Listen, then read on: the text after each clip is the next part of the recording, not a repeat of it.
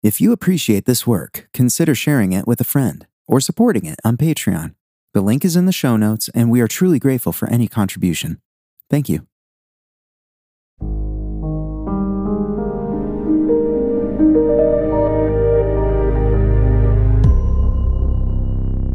Hello, friend. Thank you for taking time out today to seek God. This is a brave choice, whether you believe or struggle with belief, whether you're religious or not.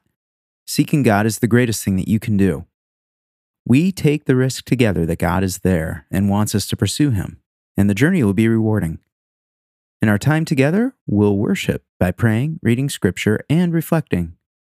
This is your time to seek God. I'm only here to help. If you're able, why not kneel down, or sit comfortably, or lay down?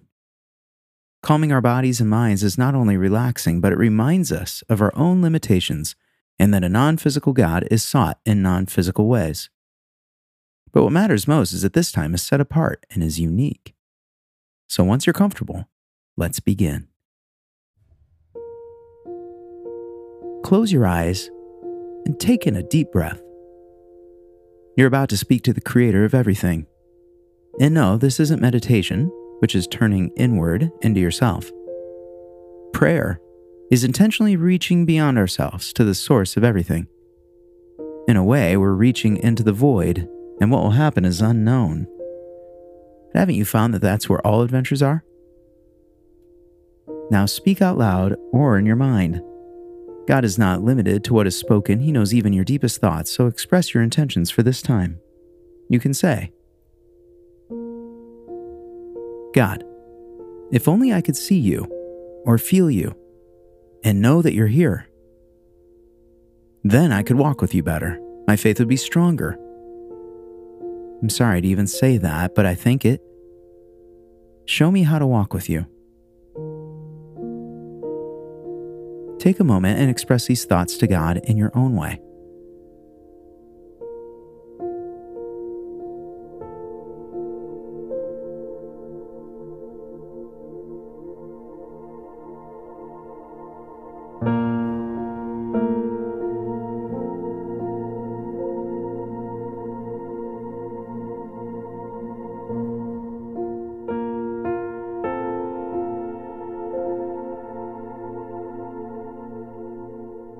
And now we'll read Scripture, because we believe that God has communicated and has revealed Himself to people who have written down their experiences for our benefit.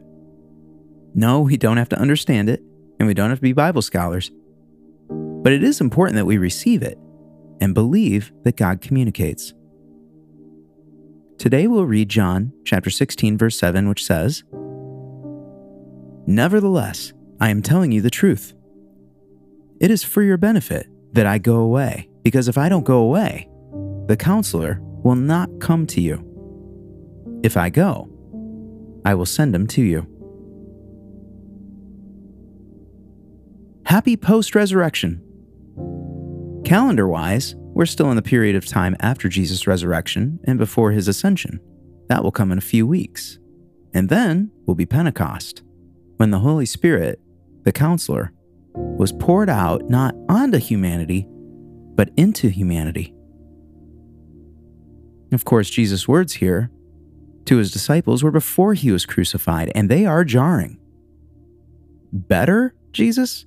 It's better that you go away? I can't imagine a scenario where it's better for a parent to leave so that some immaterial, inaudible version of the parent can be around. Jesus' words can feel, well, out of touch with normal human needs and emotions. And yet He says them. And this is where we have to make a hard choice to take Him seriously and to press in to what might be being said. He says it's, quote, better for us. There are many things which are in fact better for us that we don't feel at the time. Certainly as children, it was difficult to believe our parents when they said, "It's better this way," about a million things. So by faith we can believe Jesus. But what's actually better? Perhaps a bit of conjecture can help. Use your imagination and go back to a time before Jesus, before Scripture at all. There was God, and there was creation. What does it look like when God interfaces with something that's not himself? It looks like creation. And we see his power and invisible qualities. He's worthy of worship, seeking out, and fear, but distant and unapproachable.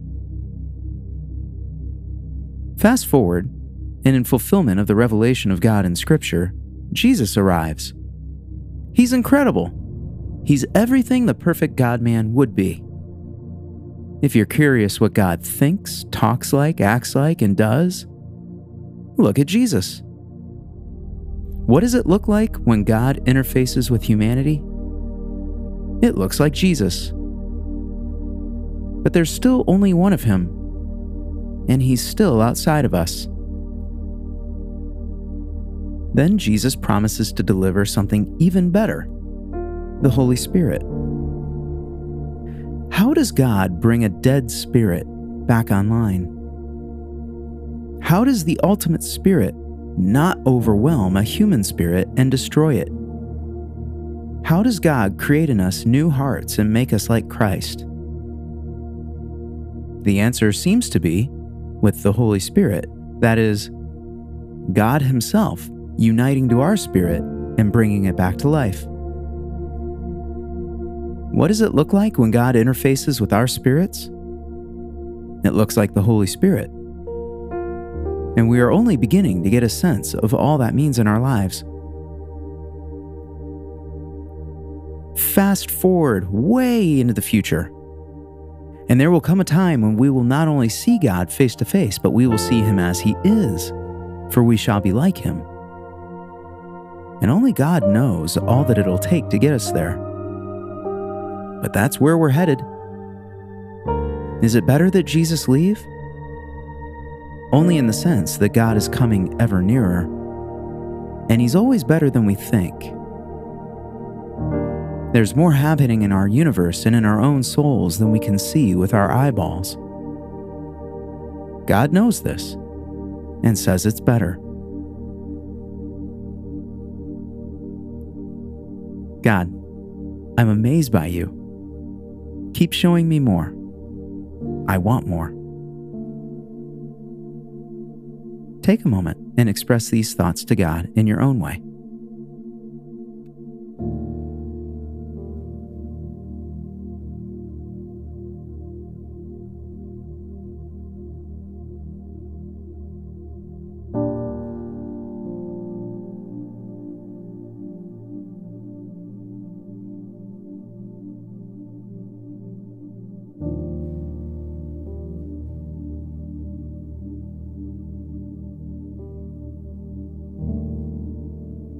Thank you for taking this time.